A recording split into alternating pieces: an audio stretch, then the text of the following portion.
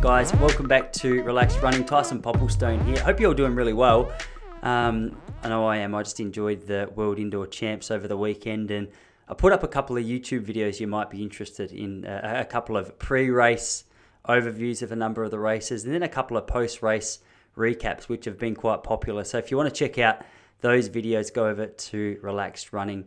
Also, if you got a spare 30 seconds, would be super grateful if you're a regular listener, or even if you're new here, if you could just pop over to iTunes and leave an honest review on the podcast. I've learned a little bit about that lately, and it just helps with the ranking of the show. It helps new runners from around the world be able to find the podcast, go through the episodes, check it out for themselves. So, hey, if you've been around for a while or you listened to a few episodes, would be super grateful for that. But what I wanted to do today was just go over a couple of practical strategies that really helped me when I was trying to navigate ruts that inevitably come up in your running training. And I'm not competing as a professional athlete anymore, but it's interesting that despite not running the amount of Ks that I used to run per week, there's still phases that I go through in my training which remind me very much of some of the highs and lows that come with motivation in the world of distance running. And there's different reasons for that. I've got a couple of athletes that I coach. One of them's just getting over COVID. Another one works shift work, and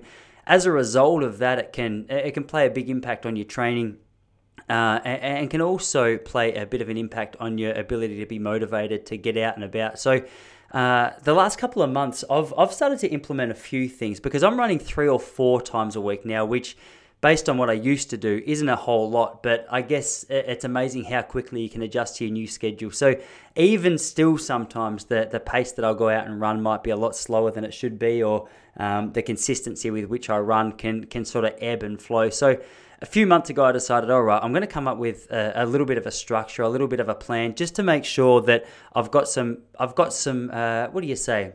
A little bit of motivation, a little bit of consistency to work around. And I know that the athletes I work with and coach and in my own running experience, that motivation is something that you never get to a level, or you run a fast enough time and you're like, all right, I'm just permanently motivated, because I guess that's just the nature of the human body. There's different situations that come up at different times and can really impact not only our performance, but as a result, our confidence and motivation. So Here's a couple of tips for you. I just wanted to go through 5 today. It's not going to be a really long podcast. I'm just hoping to leave you with some simple, practical options. So the first one is plan, if you're going through a motivation slump, try and plan some alternative training sessions. One of the big things with the world of distance running is it's quite easy to become very monotonous. And if you're a person who likes a little bit more structure, or likes a little bit more creativity, likes a little bit of flexibility just to be able to work around in, if you're feeling unmotivated to get out and do your training sessions because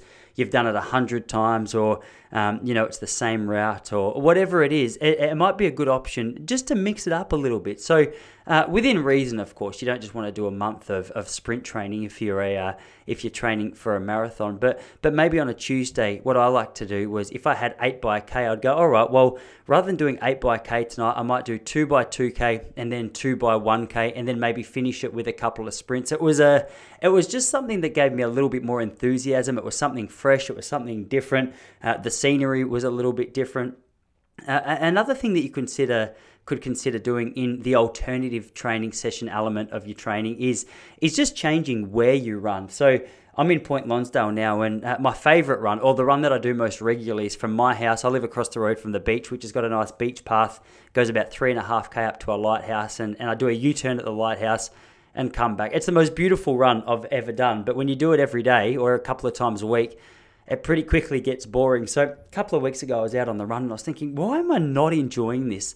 And I just realized I'd seen everything so often that week that I just needed a change of scenery. So I veered off the path and took a couple of back streets. And it's just nice. I always enjoy when I'm out running, just to be able to take in some fresh sights, to be able to see some new things, perhaps see some new faces. So you've got that option to alternate where you run, but also alternate the way you run. So if you're stuck, if you're not being coached and you're not 100% sure how you might be able to manipulate that or change that, shoot me an email. Just jump over to the Relaxed Running website. if you hit the contact button there, that goes directly to my inbox. So, you could shoot that through, and I'm more than happy to help you out there.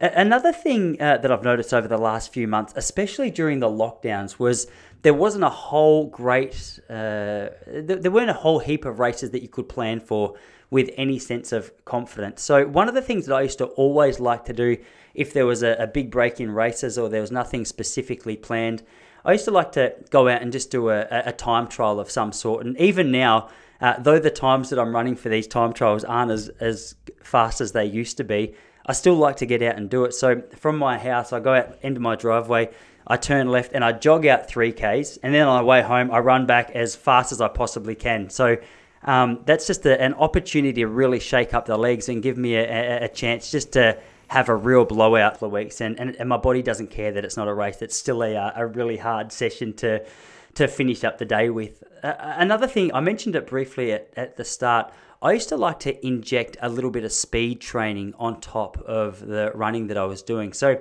I might pull up say if I was going for a 30-minute easy run, the third thing that I would encourage you guys to do is maybe find just a hill with a really slight gradient, even a flat track, maybe a footy oval or something, and just inject some super fast pace in. I guess this comes under the umbrella that we might have covered in the first point, but it just gives you a little bit of variety. It gives a little bit of spice to the training, and sometimes just a little bit of spice in your training is enough to leave you enthused and leave you motivated to get back out there the next day. And obviously in a sport like distance running, it's really important to hang around. Consistency is the key. There's no distance runner who's performing at a higher level, whether that's a community level or an international level, who has just strung together a month of training and has just become really successful. You've just got to be able to keep rocking up and rocking up. And with that said, the fourth point is just nurturing your body a little bit. So I like to do this in various ways, whether it's going out, getting a massage.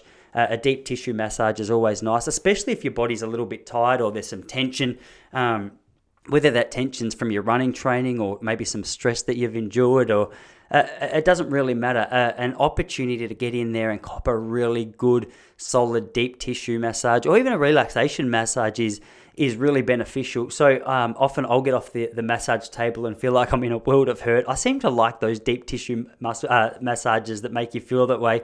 But then the following day, the day after that, you start to have a renewed sense of freshness in your legs and in your body. And I always liked that sense of freshness because it helped me feel as though I was hitting reset, hitting restart on my body, and just setting the what do you call it? Setting the slate clean so I could restart again. I mean, there's a whole heap of ways that you can get recovery. I like to go over and just jump in the ocean after a run.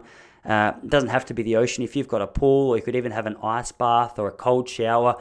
It's just that real shock factor that allows your body to go, oh my gosh, okay, I've just worked out, and now I'm taking some steps towards recovery. So have a think about where you feel built up, lifted up. Maybe it's a walk in nature. Maybe it's spending time with your wife. Maybe it's spending time away from your wife. I'm not here to judge. I'm just saying there's different horses for different courses. So have a think about what leaves you feeling fresh, and try and make a bit of a schedule to implement this into your training routine a little bit more regularly than what you already have.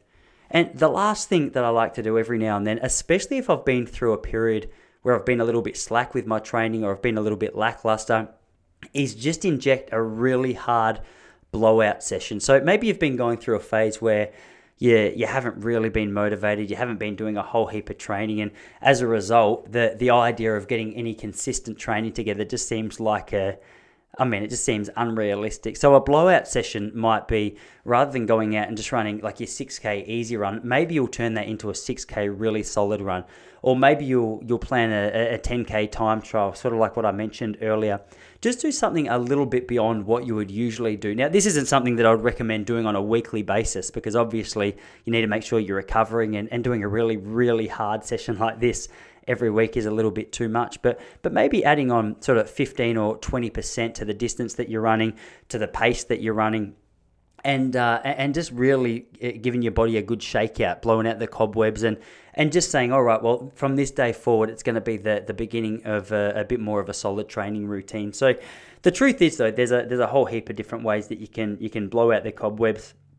and hit refresh to get you out of a rut in your training. So they're just a couple of my favourite that I wanted to share with you, because you're not unique. You're not alone in the fact that you might feel as though you're going through a motivation slump. It's a completely normal part of the world of running. So long as you can see this through, the grass is greener, I can promise you that. But make sure you reach out if you need any help.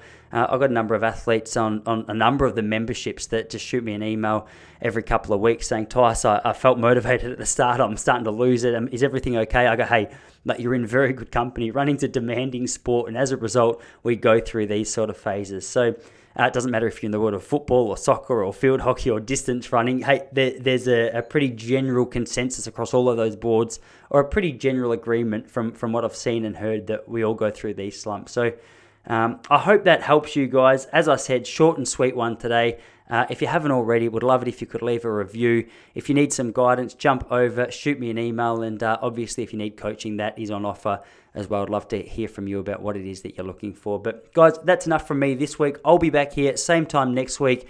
Make sure you check out the YouTube channel, subscribe over there if you're not already, and I'll speak to you all in a few days' time.